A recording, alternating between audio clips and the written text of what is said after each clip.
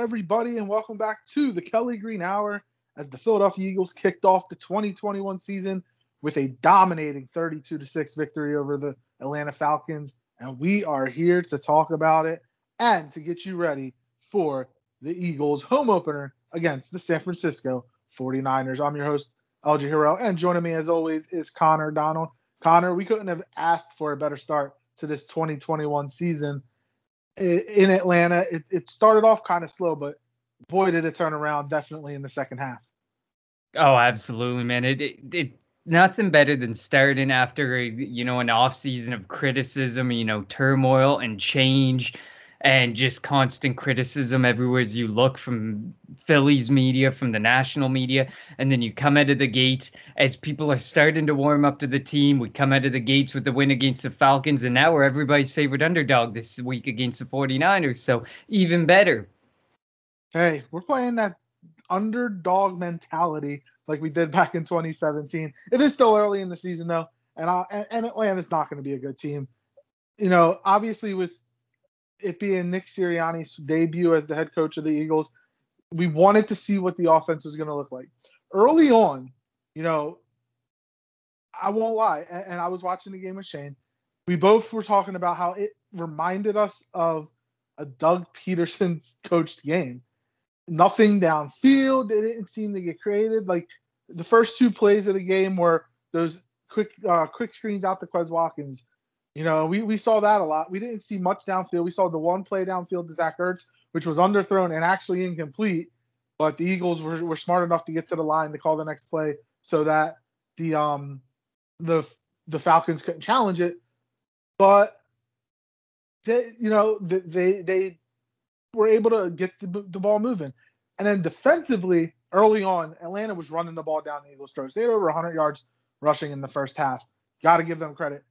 But Jonathan Gannon's defense didn't allow anything to get behind them. The first two drives Atlanta had, they had about 150 yards of total offense. After that, I don't even think they had 100 for the rest of the game. It was outstanding the way Eagles defense was able to make adjustments. The running game for Atlanta did not take off at all. The latter portions of the second quarter into the second half, it was just outstanding. They were outstanding. It was an outstanding coaching job by Jonathan Gannon. And, now we get to see what adjustments they made this week. The Niners are a totally different offense, a totally different team than the Atlanta Falcons. And they're going to be much more physical. They got a quarterback and a coach, an offensive coach that knows how to use his skill set players. This is going to be an intriguing matchup. Yeah, absolutely, Emmy. Especially in the Atlanta game, you can already tell the Arthur Smith mentality is setting in. Like, in looking into the game afterwards, they ran the most 12 personnel, which Atlanta ranked in the lowest part of that last season. And whereas flip side, Tennessee ranked in the highest portion of it last season, with running 12 personnel, 2 tight end sets. Sorry for those who may not know. So you're already seeing the shift in mentality. You could tell by the way he was running Mike Davis and Cordero Patterson, even when they were down and they were out, and you knew, this is garbage time. Let Matt Ryan do what he does best and let it fly. He wasn't even letting him let it fly. It was like he really wanted that like slow, beat them down, type of mentality when the game didn't call for it. The script didn't call for it. And you can just tell like things may very well be very different under Arthur Smith. But I mean, like that doesn't mean like to worry about a guy like Calvin Ridley. It probably spells even more work for Calvin Ridley as the season wears on. But then on the flip side of the ball for us, yeah, exactly like you were saying, like the defense looked good. And you know what? That's even better for this week, because one of the biggest things that San Francisco likes to use is the yards after the catch with George Kittle, Deebo Samuel, Brandon Ayuk, who's likely to have his start and roll back this week.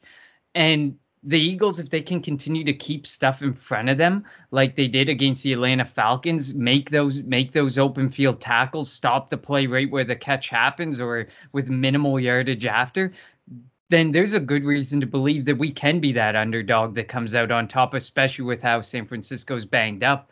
But I also want to call out on the defensive side of the ball, the arrival of Javon Hargrave. We were Mm-hmm. starting to see him come around at the end of last season. You know, COVID, there wasn't much of an off season for him. Maybe some injuries in the early part of the season that were kind of slowing him down. He started picking it up. He ended up with 2 sacks, 3 QB hits.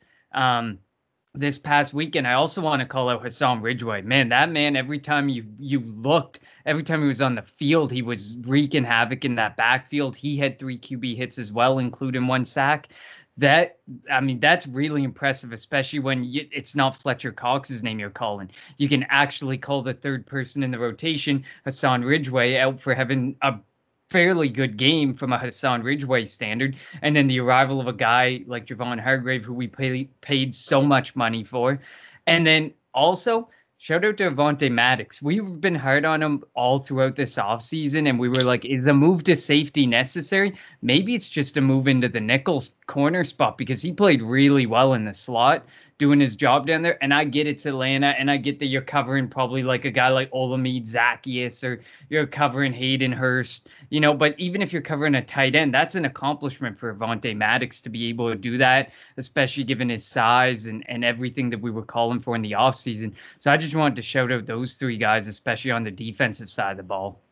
Yeah, but when it comes to Avonte Maddox, we all knew he was not an outside corner.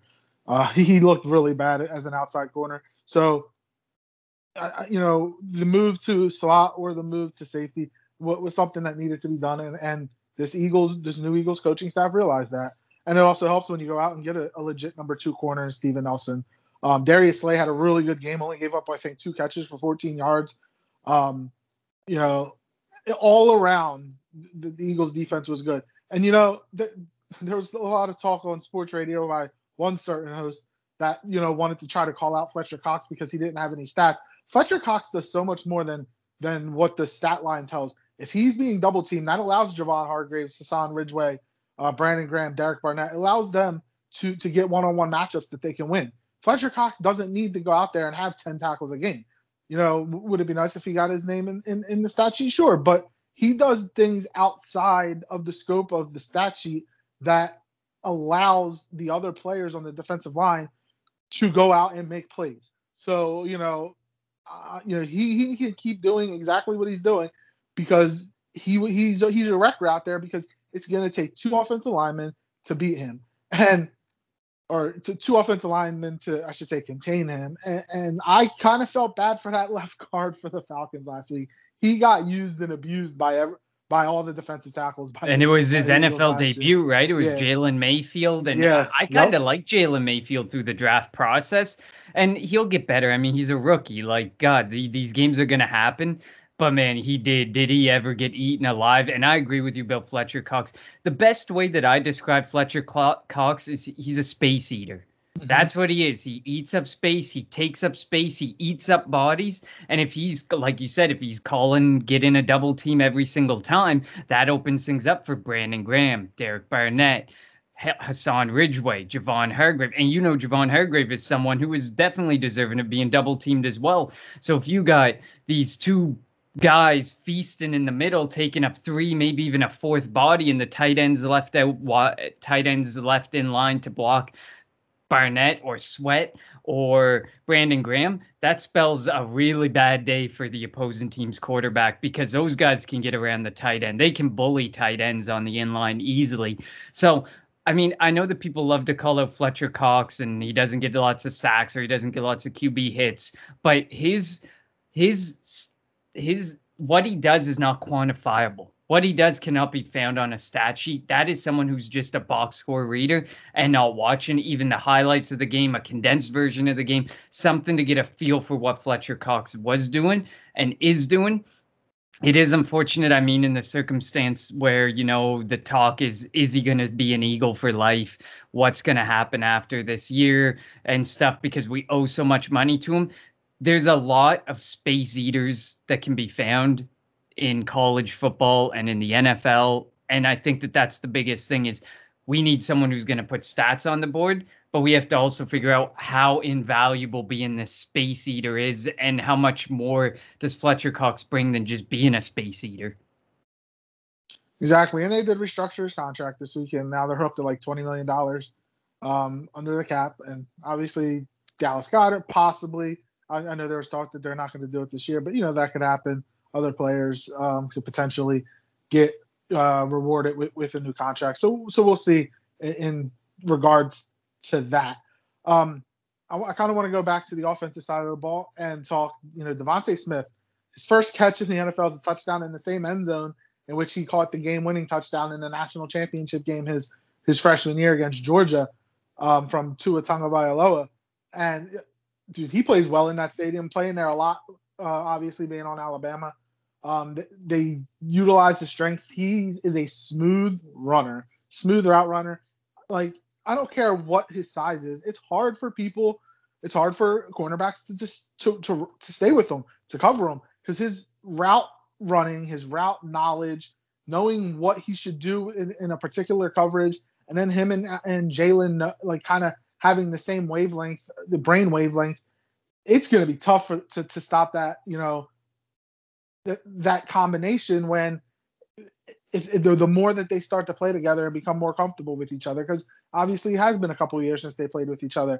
But Devontae looked good. Jalen Reagor had a touchdown on an awesome block by Jordan Mailata, taking out the corner safety on that side. It was just the way that Nick Sirianni called the game. He didn't panic. He didn't get flustered. He allowed his offense to play. And I don't even think that was the full offense. They didn't have to show much against Atlanta. They'll most likely have to show more against San Francisco this week. But I think that's a good step going forward. And yet we still do not know what the full complement of this offense is going to look like. And I think that's a positive. Absolutely. I agree with you on that point. Like you said, yeah, at the beginning it was vanilla. It stayed pretty vanilla. But I mean, one of the benefits of living in Canada, I get, the national and international media scope on games. And there's a lot of people in the national media who were impressed with the way Sirianni handled his gameplay calling and the way Jalen Hurts played the game. They got him comfortable. They didn't make him throw bombs right off the bat. I think the game started out with like 2 bubble screens right to Quez Watkins. And so the game they kind of let the game flow to them. They controlled the pace of the game. They controlled the flow of the game, and they continue to for the whole game. And obviously you're not always going to get a situation like this, but it's a good way to get a new coach comfortable with calling plays. Jalen Hurts get comfortable in stepping into the franchise quarterback role. And like you said, especially on the receiving point, to see our 2 leading target getters be 2 wide receivers for a change instead of 2 tight ends was a breath of fresh air for me. Devonta Smith, 8 targets, Jalen Reagor, 6 targets. And it's hilarious when you bring up Jalen Reagor, because at the beginning of the game, he was getting ripped on Twitter. And for the life of me, I couldn't understand what was going on. But people were giving him such a hard time in the early going. And that was quickly silenced as the game wore on. I think it's clear to say that Jalen Reagor, you have to understand the role that somebody has in an offense. Jalen Reagor is likely not going to be the big play guy. And people need to understand that. He averaged 8.2 yards per catch, like per reception this past week. That could be the type of role that Jalen Reagor plays, despite, what he can do after the catch. That just might be the type of role that Nick Sirianni's offense calls for, because as we know, Nick Sirianni is very specific on the roles that he has for players. Okay, in the 2-minute drill that was going on, Kenneth Gainwell was the only running back on the field. Miles Sanders never set foot on the field in that 2-minute drill to end the first half. It was Kenneth Gainwell the whole time. So it's all about people having defined roles in the offense, and we knew that from his Indianapolis Colts days. That was a very realistic thing that might happen in Philadelphia. Which brings me to my point on Kenneth Gainwell. That's going to be a nasty backfield. I love that backfield. No need to mix Boston Scott into it. And I don't think there's any reason to really force Boston Scott into it unless you're playing at the Meadowlands, because he's probably going to blow up. But 15 carries for Miles Sanders, 9 carries for Kenneth Gainwell, 5 targets for Miles Sanders, 3 for Kenneth Gainwell. That's almost like a 60-40, 65-35 split. And that's the type of split that's perfect for Miles Sanders to work in and perfect for Kenneth Gainwell to work out of. Yeah, I'm glad you brought up the running backs, because I wanted to do that as well. Miles Sanders looked good. He actually caught the ball. The adjustment I saw they made, it wasn't like having him go 10, 15 yards down the field and try to catch the ball. It was, swings out of the backfield, let him catch it, get his vision upfield, and he looked good. I don't know if he had a drop, and if he did, he only had one, but his hands look good. Kenny Gainwell, Kenny G getting the opportunity to be the second back, and then in the 2-minute offense, as you mentioned, and not seeing Boston Scott out there, it was refreshing. You saw the speed of Kenny Gainwell. Like, that kid can really move. He's going to be an absolute force in this offense. And if we can get Kenny G and Miles Sanders in the backfield together with the Devontae Smiths and with Jalen Reagor and Quez Watkins, like, and the running ability of Jalen Hurts, it's going to this offense is going to be tough to defend. Obviously, they're going to have a much different matchup this week against a better coach and a better defense in the Niners and going forward, because you're not always going to face the Atlanta Falcons. But it was a good start. And I like, and as you mentioned, they didn't force a Boston Scott. They didn't force a Greg Ward as much as we like him. JJ Arcega-Whiteside actually played a lot more. And it started reminding me of like when Riley Cooper played a lot under Chip Kelly. He was out there for his blocking. I get it. You want your receivers to block. Devontae Smith actually was really good blocking, by the way, on the outside. But I still don't want to see Arcega-Whiteside out there on the field. I think it's just a waste of space out there. I'd much rather, put it Dallas Goedert, spread him out wide, or Zach Ertz, spread them out wide. I would rather have them, because then you have that ability. If you see Arcega-Whiteside out there, it's like, all right, he's out here to block. But if you put somebody else out there who can block and catch, then you have that double whammy of, if you're going to play the defense to like, they're blocking because it's going to be a quick pass, go down the field with one of them.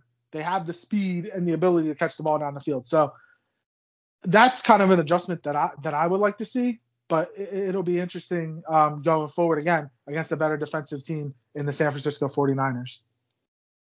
Yeah, and I think the final point I want to make about this game was how great it felt to have a healthy offensive line that completed an entire game. I mean, maybe periodically, I think Kelsey went off for a couple plays and stuff. The offensive line and Hurts all played 100% of the snap. Perfect. Even better. So that's even better because, like, people were sitting there saying, oh, the Eagles offensive line's old, it's washed, like they were getting ranked really low. This is the same offensive line that's been top 10 before. It's just health has been an issue. If we can stay healthy for an entire season, I mean, Atlanta had one QB hit, one sack. That was literally it. Mm-hmm. And that never happens. That is so rare. And that was more of a coverage sack too. Exactly. So, I mean, to actually have that's great. And I mean, Landon Dickerson, he's going to be active this week. Obviously, he's only going to play in the case that there's an injury likely, but it would be if he gets the opportunity to get in there and play. I mean, even better. I mean, the depth is there. We have confidence as long as, we're not getting 2 or 3 injuries and the injuries pile up. We can handle one. We can handle some guys getting a quick rest here and there. But to have that healthy offensive line was huge. And I know that a lot of people are like, oh, it's just Atlanta. But at the end of the day, people were counting us as underdogs against Atlanta. That's true. People were already counting us out against Atlanta. And as soon as we win, they're like, oh, well, it's just Atlanta. Even though you spent the whole 2 weeks leading up to this game saying, Atlanta was favored, so Atlanta might. Exactly. It's like, oh, Atlanta might win. Atlanta might be better. At the end of the day, I think Atlanta was overrated. I just think people were like, oh, they got Kyle Pitts. They have Calvin Ridley. They got an offense, but they got no damn defense. They have zero defense. Like, you can sit there and say you got an offense, but at the end of the day, if you don't have a defense, how do you trust your team to be able to go pound for pound with a team who has a defense who can make that one stop or those 2 stops?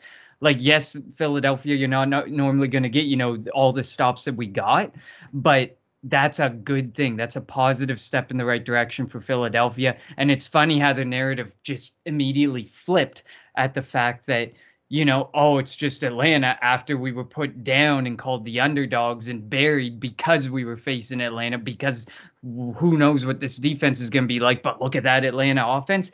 I think they miss Julio Jones.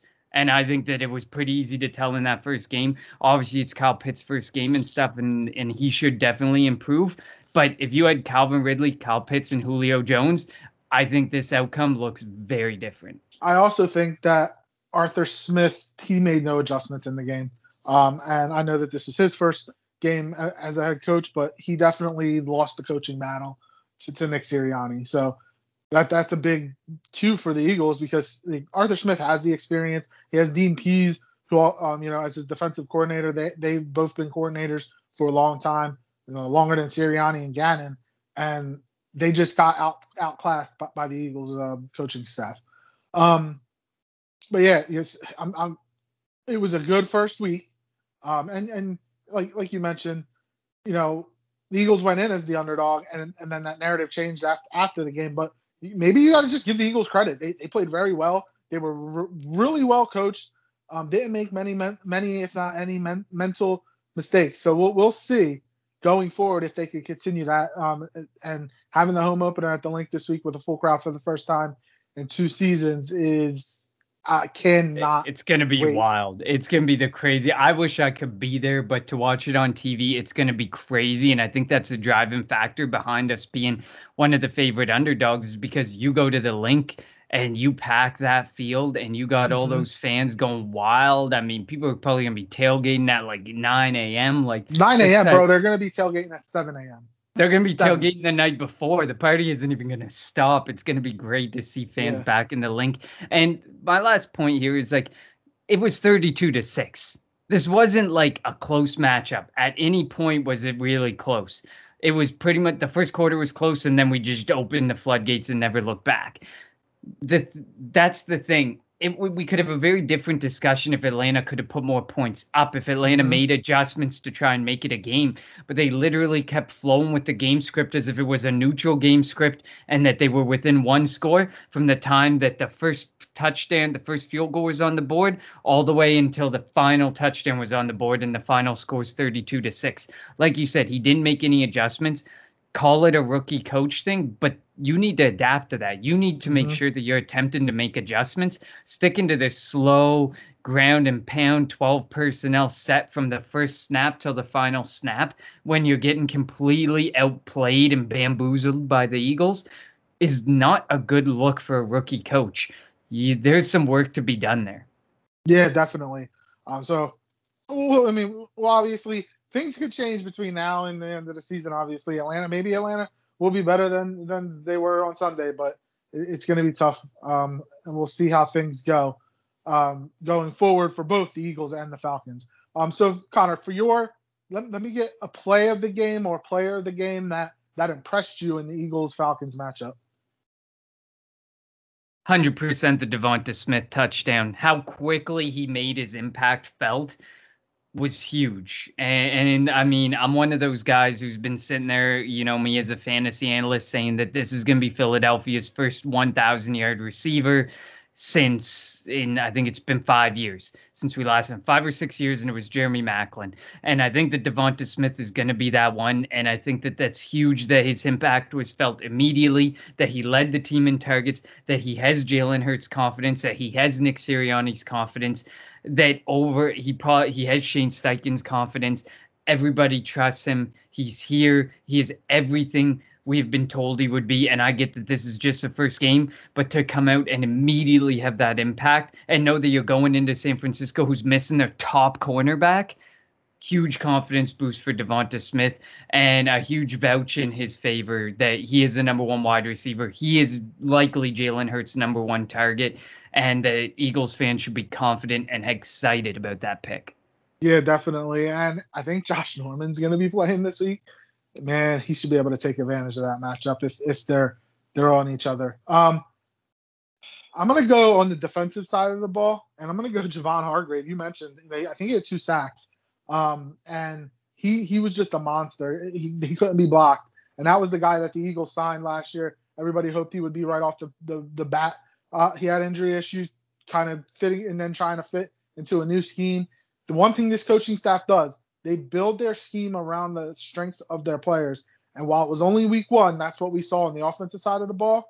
And that's what we saw on the defensive side of the ball. And the one thing, again, I mentioned Jonathan Gannon, don't get beat over the top. Rule number 1 of this defense, do not get beat over the top. As Eagles fans, we are going to have to live with the bend but don't break defense. The first 2 drives were it was nauseating watching the Falcons go down the field easy. But when they got inside the red zone, the Eagles clamped up and didn't allow the Falcons to get into the end zone, only getting those 2 field goals. That was the difference in the game.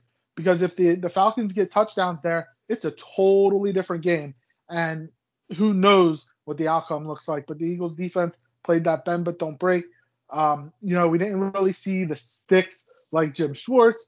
And Gannon didn't blitz at all. Again, base front. They mixed the coverages on the back. They only pressured with 4. Wait until they start blitzing and they start getting creative. Obviously they're holding that until they really need it because you don't want to put it on tape too early for teams like, the San Fran, Dallas coming up, the Chiefs and whatnot. But I'm going to be very intrigued going forward when you're facing creative offenses like the Kyle Shanahan-led Niners.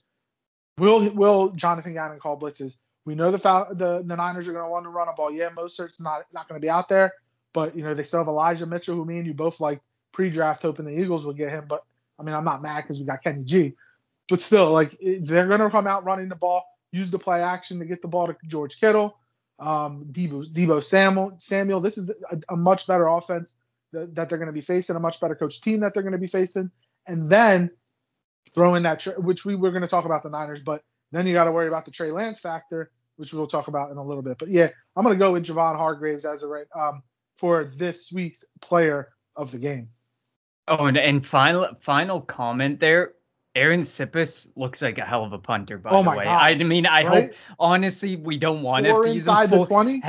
3 inside the 20. If you only have to use your punter 4 times a game, good. And if he's averaging 47.3 yards per punt and he's burying a team like Atlanta inside their 23 of those times, that's exactly what a defense wants. That's exactly what a special teams coordinator wants to see, especially like first year rookie. He's just got a cannon of a leg. And if he can do that constantly, that just helps the defense. Anything to help the defense. And I mean, if we're going to end up punting the ball away instead of getting points on the board, burying a team inside their 20 and making them march 80 plus yards, best feeling, best thing to see. And especially at the Link, because if you can have the San Francisco 49ers start inside the 10 and start inside the 5 in front of those fans, woo-wee. For the first time in 2 years being at the Link, riled up, alcoholed up, man, it's going to be fun. And that crowd is going to definitely be ravenous. I want to talk about Nick Sirianni real quick. What were your impressions of his debut? Personally, he didn't look, as I mentioned earlier, he didn't look, confused. He looked poised. He didn't get out of his game plan. And, they didn't have timeout issues. The offensive line had penalties. There weren't many false start issues. There weren't delayed game penalties. That's where, I'm ecstatic. Like, when you see that from a first-year head coach, that's a good thing because now he should just improve going forward. Yeah, definitely. I mean, I think the biggest thing that stood out to me is his ability to game manage. He looked like a good, calm, collected game manager, and he went for it on some 4th downs and he missed, but he made the attempts. He showed he's got a little bit of balls to him, but at the same time he's conservative. He can be smart about it, and that's what you want to see. You want to see him like. He made adjustments where he had to make adjustments. He controlled the flow of the game, and he just coached an all-around good, boring, but good game. It was nothing that's going to excite you. But you've heard about the creativity. You've seen the creativity in Indianapolis. It will change as he needs to make the adjustments. It will change. But if he's in a game where it's in the trenches and it's boring, like maybe San Francisco, he may still not show a whole lot. In a game where he's blowing a team out like Atlanta, he's not going to show a lot. Mm-hmm. In a game against KC and Dallas, where it's likely going to be a shootout, there's going to be lots of passing, he's probably going to show a bit more. He's probably going to do a bit more to get the offense going.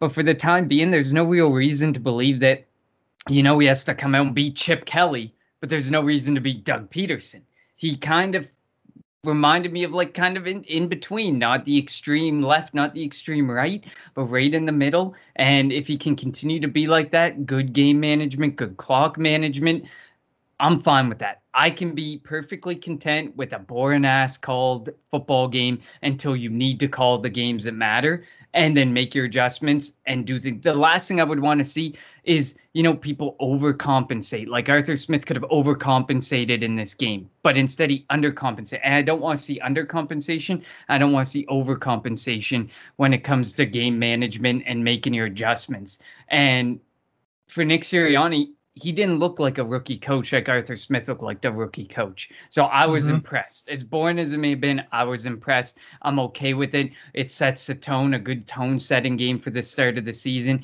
And from there now, you start adding more elements in. Jalen Hurts gets more comfortable. Nick Sirianni gets more comfortable. The offensive line gets more comfortable with Jalen Hurts' cadence. The receivers get more comfortable with who's throwing them the ball, how he throws the football, and things will just start to flow. Yeah, I definitely agree. And he's definitely got this team buying in. Brandon Graham has talked about it. Like, Sirianni is the same way 24/7. He's not doing what he's doing just in front of the cameras. That's the way he is in the locker room. He's all about competition. He's all about talking ball. He's fired up all the time. So that is a good thing. And if he could continue to show that he's not fake, you're going to get the players to buy in, and they're going to believe you, believe that you can lead the team, believe that you can be the leader that they want to have going forward. So that's something that I'm really excited to see. But yeah, very impressive. And I can't deny how Sirianni went out there and coached this game.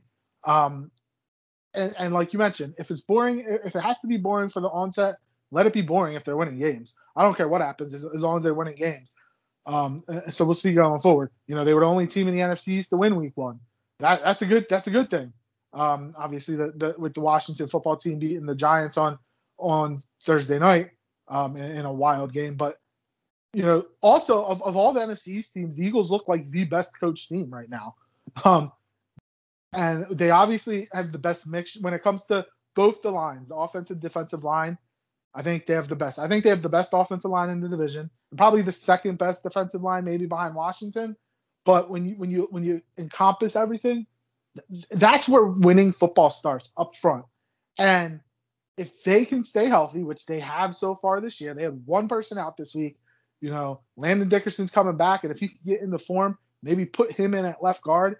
And because I think he's better than Isaac Seumalo. That offensive line right there, oh my Lord, that's a road grader offensive line. So we'll see what happens going forward. But Nick Sirianni, first impressions, great. And I can't wait to see what he does at the Link on Sunday. Yeah, no, definitely couldn't agree more with everything you said there. There's so much more to look forward to. We definitely look like the better NFC East team, and that shows in the standings because we're the lone possessors of a win at this point. And Coach and Matt.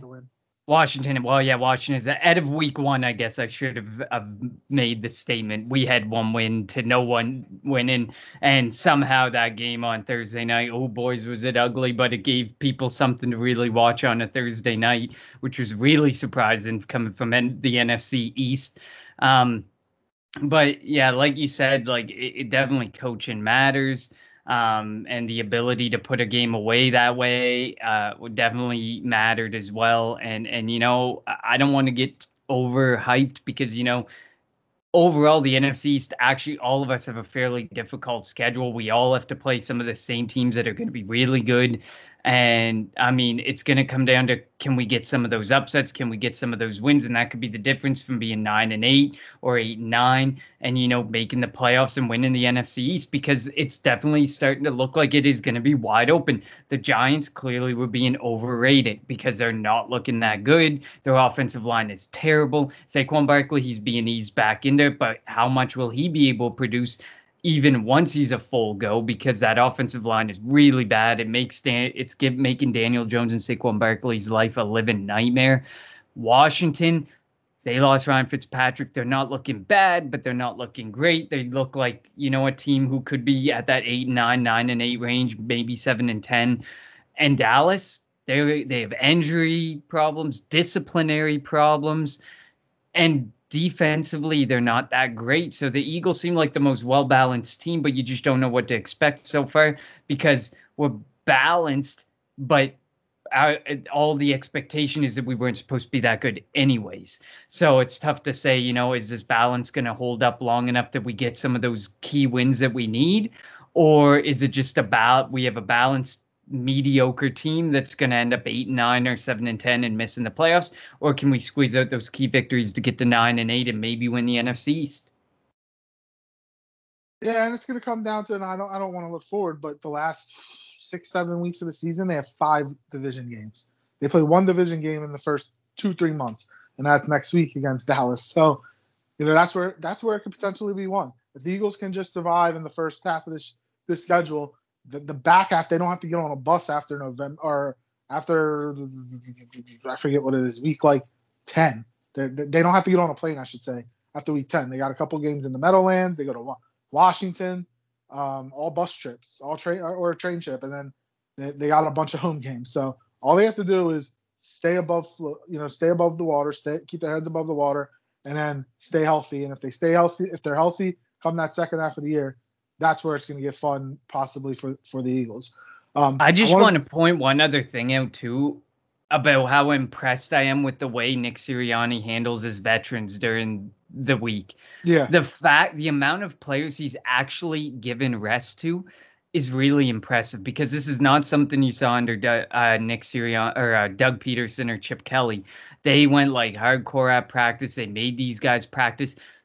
But Nick Sirianni, I think he gets it. He's like, this team's been banged up before, but they're good at what they do. They know what they're doing. Doug did have veteran rest days. I'll give him that. The vets, the older guys, But not to this extent. Look at the injury reports that came out on Thursday and Friday. No, usually 1 day a week. It was Wednesday or something. The vets, the Fletcher Cox, Jason Peters, Lane Johnson, Kelsey, like they did get rest. By the way, shout out Jason Peters, comes back and gets hurt, but yeah. I didn't mean to mention that earlier. In typical fashion there. But I mean, you look at situations like Indianapolis and other areas, like they're dealing with some crazy injury issues.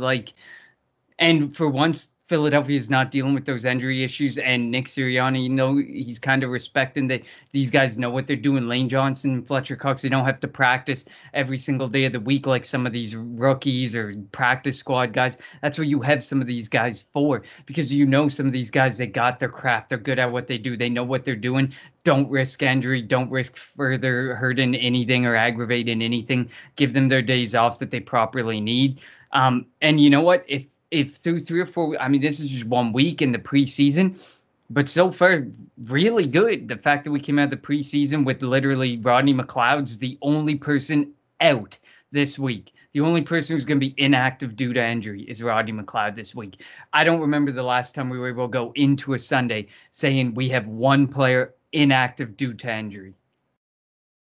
100% agree. It's definitely a breath of fresh air, and it's finally, because we've had even the Super Bowl season bunch of injuries. Before we move to our next topic, which is one of our favorite from last year, the unheralded player of the week, the NFL announced they're going to have an in-season Hard Knocks with the Indianapolis Colts. Obviously, as Eagles fans, this interests us because of Carson Wentz and the potential for us to get the Colts' first-round pick. How interested are you? Because this is something starting in November. I think it's November 7th. I'm definitely going to keep an eye on, because, just seeing, is Carson going to be playing? Do the Colts make a trade for a quarterback?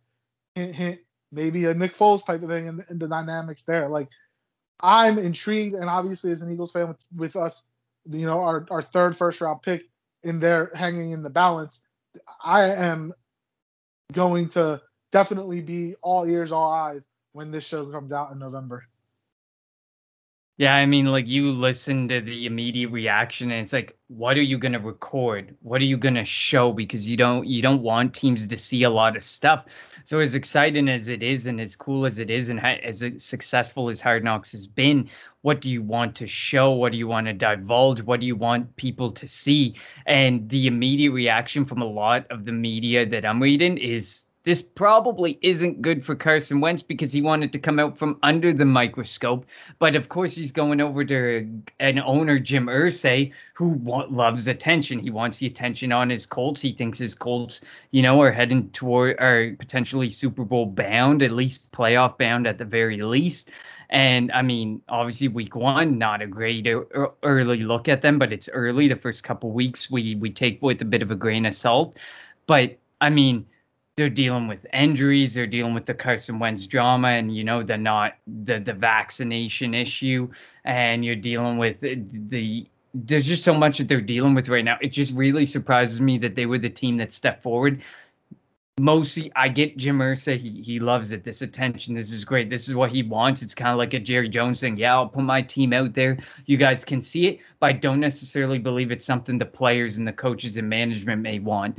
But yeah, like you said, I'm definitely interested to see what happens and how everything goes there. But yeah, you go from being in Philadelphia where you're abused by the national and the local media week in and week out to Indianapolis where you're like, oh, the team's good all around me. I'm good to go. I'm confident. And you have the week one you have followed by this massive announcement that you're going to be on an in-season Hard Knocks, and you're right back under the microscope you didn't want to be under. Yeah, I feel bad for Carson Wentz in that regard. Yeah, but again, Hard Knock. I mean, this season's Hard Knocks with Dallas wasn't that exciting. I mean, and it's not because it was Dallas. It was just because I don't know if COVID had anything to do with it, but it wasn't that exciting. I mean, the best part of this season of Hard Knocks was Trayvon Diggs' son. He was the best part of it. So hopefully the in season, and like you mentioned, it's going to be tough because you don't want to go too in depth to give away, plays and whatnot. Your practice when you're practicing, you don't want to give that away to future opponents or to the league, but we'll see how it goes. All right, so let's move to our one of our favorite our favorite segments from last year, the unheralded player of the year, player of the week. Now, what do we mean by unheralded? We don't want the Patrick Mahomes, Tom Brady's, we don't want those big time players. Somebody that nobody really talks about, somebody that's seen as kind of an underdog and whatnot. Who is your week one unheralded player of the week, Connor? Absolutely, man. Yeah, I love this segment. It's fun to look at some of these players and to talk about these players who may only have these boom and bust games that aren't going to be recognized all the time. And I'm going to start out with, this is going to be the only time he's going to be able to be unheralded, I think, because he's going to really blow up. And that was Devonta Smith's running mate, Jalen Waddle. He looked so good for the Miami Dolphins. Whether you believe or not the potential rumors about Will Fuller, he's out for personal reasons this week. There's some beat reporters with low follower counts who are saying that some of their inside sources say it's bad, it could be bad, and that he may not play a snap for the Miami Dolphins. That would be massive for a guy like Jalen Waddle. He looks every bit what people expected him to be. He's fast. He's explosive. He can make plays with his feet. He can have it happen through the air. And I mean, Tua's going to love a guy like Jalen Waddle. Targeted him 6 times, 4 receptions, 61 yards for 15.3 average, and the only receiving touchdown for the Miami Dolphins this past week in their victory over New England. So he's not going to be unheralded for long because I think, he had the same one less target than Devontae Parker, had the same amount of receptions, but he also had the touchdown. It's going to only be a matter of time before he takes over as a lead receiving option in Miami. So I'll give him his unheralded opportunity now because, I mean, he didn't, I wouldn't say he fell down draft boards, but he wasn't somebody who was at the top of the list, I mean, there was talk of Rashad Bateman, there was Devonta Smith, there was Ja'Marr Chase, people were talking about all these names. He kind of fell into the mix, and I think he's going to just be a really good player. He is an explosive He was the second receiver taken in the draft, so shockingly, I should say, the second receiver taken in the draft. Oh, by the way, watching that Miami New England game was like watching the maroon white game at Tuscaloosa, man. All those Alabama guys out there. It was crazy. Mac Jones, Damian Harris, and then Tua and Jalen Waddle. It was a lot of Alabama out there on the field. My unheralded player of the game, I'm gonna go our week. Sam Darnold against his former team. He was 24-35, 279 yards, a passing touchdown, a rushing touchdown. And look, Sam Darnold's not that good of a quarterback. I think the Panthers, if they can improve the position, they will. Whether if it's a Deshaun Watson down the road or someone else. But for Week 1, Darnold went out there and showed the Jets that they made a mistake by, or at least tried to show the Jets that. But before we go forward, it wouldn't be. This is awesome news. This just in: Josh Sweat agrees to 3-year, $40 million extension with $26.9 million guaranteed. Wow. What a way to move into the preview with Howie making yet another amazing move. He locked Jordan Mailata down, got him probably at cheaper than what he would have cost him at the end of Week 17, locks Josh Sweat down, who guaranteed was going to cost you a lot more come the end of the season. Man, shout out to Howie.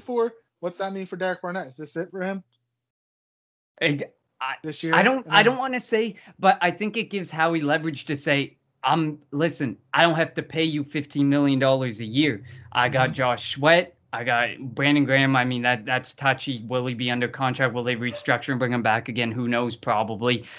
There's with 3 first-round picks, you got a really good defensive line class this year, including, like, you look at defensive ends, you got DeMarvin Leal, Aiden Hutchinson, George Karlaftis. You got a lot of guys that you could be looking at, so they could look to add an edge. This just helps to ease the pressure on the defensive edge as a need this season. But awesome breaking news to have mid-show. Definitely is, and that's a good move, like you said. If this guy can stay healthy, and I think he's sort of proven that he can, he's definitely going to be a good get or a good keep. And they drafted him in the 4th, 5th round, if I'm not mistaken, or was it later? But he definitely got drafted later than he thought he would after that injury. So yeah, that was definitely a good signing by Howie Roseman. Yeah, he was a 4th. I'll finish off So again, I'm going to go Sam Darnold against his old team. He went out there, did his thing. It helps when you have a healthy Christian McCaffrey too. So, excuse me. Yeah, the grudge games are always the good ones, especially when you can sit there and say, "Yeah, look, you let me go. Watch me. Watch me do this to you." And I mean, let's not get ahead of ourselves in regards to the New York Jets are not that good. I think they're still a couple years away. They got some work to do, but still. I don't think the Panthers are that good either. But. The Panthers, yeah, they're not that much better. I would give them a little bit more credit, but definitely not a whole lot of credit. And you know what? It's just Sam Darnold went through hell and back in New York and at the center of like another city that's high media attention. And he basically got booted out because of the media attention and his poor play and the team not building around him. So I agree with you on that one. I mean, he probably will get the opportunity to be the unheralded player a lot because I think he's kind of underrated, but he's still not great. He's just kind of underrated. I think he's a sufficient starting quarterback if Carolina can build around him properly. Yes, I definitely agree. And we'll see. And they have a really good coach in Matt Rule that can do it. All right. Week 2, Eagles home opener against the San Francisco 49ers. We're going to dive into it. Connor, let me get some keys, what you're looking for, and then a prediction as the Philadelphia Eagles host the San Francisco 49ers. Week 2 here in the NFL. Offensively or defensively, get pressure on Jimmy Garoppolo. I mean, we've seen Jimmy Garoppolo when he feels under pressure, when he doesn't have a clean pocket. He can move, but he's not the most mobile guy and stuff. I mean, you got to just get pressure on Jimmy Garoppolo. If Trey Lance plays, I mean, there's kind of been this, Garoppolo in, Lance in, Garoppolo in, Lance in, this kind of weird flowing offense with San Francisco trying to throw defenses off their game. But I mean, if you can create pressure around Jimmy Garoppolo, Trey Lance, then I become a little more worried because he's a lot more mobile. He can move out of the pocket and make a lot more happen with his feet. But if the front four can create pressure around Jimmy Garoppolo, I think that all spells a really good opportunity for the defense again, because Jimmy Garoppolo or Trey Lance could make bad decisions, could get them off balance on throws and stuff, and that could be really, really good. And based off of last week, I think that this is a good time another good game for the secondary to prove things. Brandon Ayuk, he's pretty good. Deebo Samuel, he's pretty good. None of them are like elite. This is a good opportunity for guys like Steven Nelson, Avonte Maddox, if they run Ayuk or Samuel out of the slot, or Darius Slay to really step up, keep the play in front of them. You know what these guys, even George Kittle, you know what these guys can do with their feet after the play. I think it's huge that they step up and they keep the plays in front of them. They make that first tackle. They don't let them get by the contact. If you give them 5 or 6 yards or 7 yards or whatever, fine, whatever. You're good. That's going to happen. It's a pass-friendly league. That stuff's going to happen. Keep the play in front of you. Don't let these guys get past you. Look at Deebo alone last week. He went off for over 180 yards on, I think it was 6 receptions. You don't want those types of things to happen, and they have the yak monsters in Ayuk, Samuel, and Kittle. So those are the two on the defensive side of the ball for me, if you want to talk defense quick.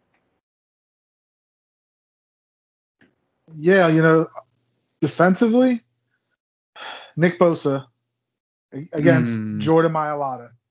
Mailata was good last week, obviously, but he's going up against a totally different monster this week. So that'll be a big matchup to watch. Being able to protect Jalen Hurts' blindside. The Niners secondary is banged up. It's going to be interesting. Are the Eagles going to take shots down the field? Because if they're able to take shots down the field, and with the protect, and if the offensive line is able to protect, and you force the Niners to blitz, D'Amico Ryans is now their defensive coordinator after Robert Saleh went to be the head coach of the Jets. But if you force them to blitz, then you can open up that middle of the field for Ertz, Goddard, Gainwell, Sanders, the receivers coming across the middle. So, I do think the biggest matchup is Nick Bosa against Jordan Mailata. And just the offensive line is going to have to be able to protect. That they're going to come with some designs and different blitzes.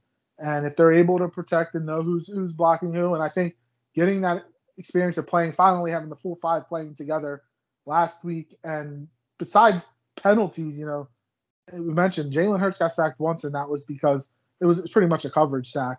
I think that they'll be fine, but it's definitely going to be fun. And this is a kind of a revenge game for San Fran. The Eagles went to San Fran last year and came away with the victory. Travis Fulgham's first game breakout of that 5-game stretch that he had, where he was the best receiver in the NFL. So that they're going to come out here and play. And then for the Eagles defense, like you mentioned, Trey Lance and Jimmy Garoppolo, they're going to throw them both in there. You have to figure out what pattern. Last week, you would have thought when Trey Lance came in that goal line situation that he would have ran it, but he threw a touchdown pass. And they have to find a way to stop Kittle. Kittle had a big game against the Eagles last year. Is it going to be Singleton? Is it going to be Wilson? Who we don't really know, but that's where it's going to come down to. Can the Eagles defense stop George Kittle? And can the Eagles offensive line, Jordan Mailata in particular, stop Nick Bosa? Yeah, I agree with you on that one. That Mailata and Bosa matchup is one that's going to be watched very closely all night, and especially in regards to, can Mailata stand up against the elite of the elite? Mm-hmm. I mean, we saw it a little bit last week. Last year, he had some really good games against some really good defensive ends. But Nick Bosa, like you say, is a whole different monster. This offensive line has to stay healthy, has to hold up. And, I mean, we have to remember San Francisco's banged up. They're out their number one running back. But as we know, never doubt Kyle Shanahan. He's got Elijah Mitchell, who had a big game last week. We got Trey Sermon coming in, who we have no tape on, but was a really good running back out of Ohio State. We got JaMycal Hasty that's still in that backfield as well. We love how he likes to use multiple running backs. So never rule out that a running back can have a big game and you may not know his name or you may not recognize him right off the bat.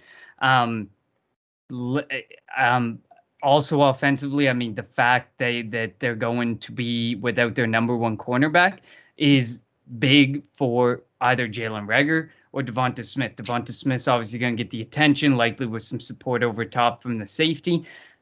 The real question is it going to lead to more looks for Jalen Reagor? Will Jalen Reagor be more open more often? Will they be able to use Kenny Gainwell out wide? Does this spell a tight end game? Dallas Goedert, Zach Ertz having big come-out games after quieter weeks last week. whatever it means, I think being without your number one cornerback, as we've seen as Philadelphia Eagles fans, without a true number one corner until Darius Slay arrived in the years before, it's huge. It changes the way that defenses play. It changes the way certain players get open. And so I think it could spell a game for somebody who we may not be expecting it from, whether, like I said, it be Reagor, whether it be Gainwell, whether it be the tight Watkins. ends. Yeah, Watkins, and they're also without, I saw yesterday, Dre Greenlaw, the Sam linebacker for them as well, won't be playing this week. So that could open up something in the middle of the field for the slot guys or the tight ends. There's so much to look forward to, and this could be a game where it's all about, early on a feeling out process, and then we're gonna have to see Nick Sirianni make some adjustments based on what he sees from the defense, based on the looks that the defense is giving him. So it could be our first real sign of seeing how he can adjust on the fly, how he can make the adjustments and get other people involved or get other people open in that offense. I think it could be a game for, like, look at what Detroit did to the defense last week. The 49ers almost lost to Detroit. Detroit almost made the comeback. Listen, I get it. The 49ers put their twos in for a lot of the second half and stuff. I get it. But the game was still being blown open. It means that San Francisco, if you keep the game close, you keep those guys on the field, and you're going to see that same look. So for me, it's like, that doesn't necessarily mean that they can't run all over them again. That doesn't necessarily mean Miles Sanders and Kenny Gainwell can't have a week like Jamal Williams and DeAndre Swift had last week, because not all of that happened in the second half. Obviously, a lot of that happened in the first half, and they were giving up chunk plays, a lot of passing plays to the running backs. So we'll see what Nick Sirianni learned in his first real week of film watching, film crunching, and coming out prepared for the 49ers this week. Yep, definitely can't wait. I can't wait to see the atmosphere at the Link, how it radiates across the TV. We know down there it's going to be out. It's going to be crazy. It's going to be loud. It's going to be raucous, and I can't wait. All right, so we went over it, Connor. Your prediction last week, you went with a close game over Atlanta.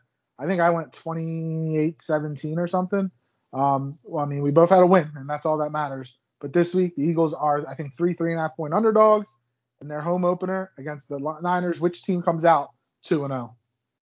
I know. I remember last week you kind of chuckled at my 34-31. Listen, I wasn't so wrong with how high the score was for one team. It wasn't the highest score. I was just way off. Yeah, I was just way off in that regard. I was one of those people who was, kind of thinking Atlanta would be better than they actually were. For me, I think this one's going to be a close one, and I think it's going to be a really grinded out game. I think you're going to see some games from Elijah Mitchell, Trey Sermon, maybe JaMycal Hasty, and on our side of the ball, maybe a game from Kenneth Gainwell, Miles Sanders.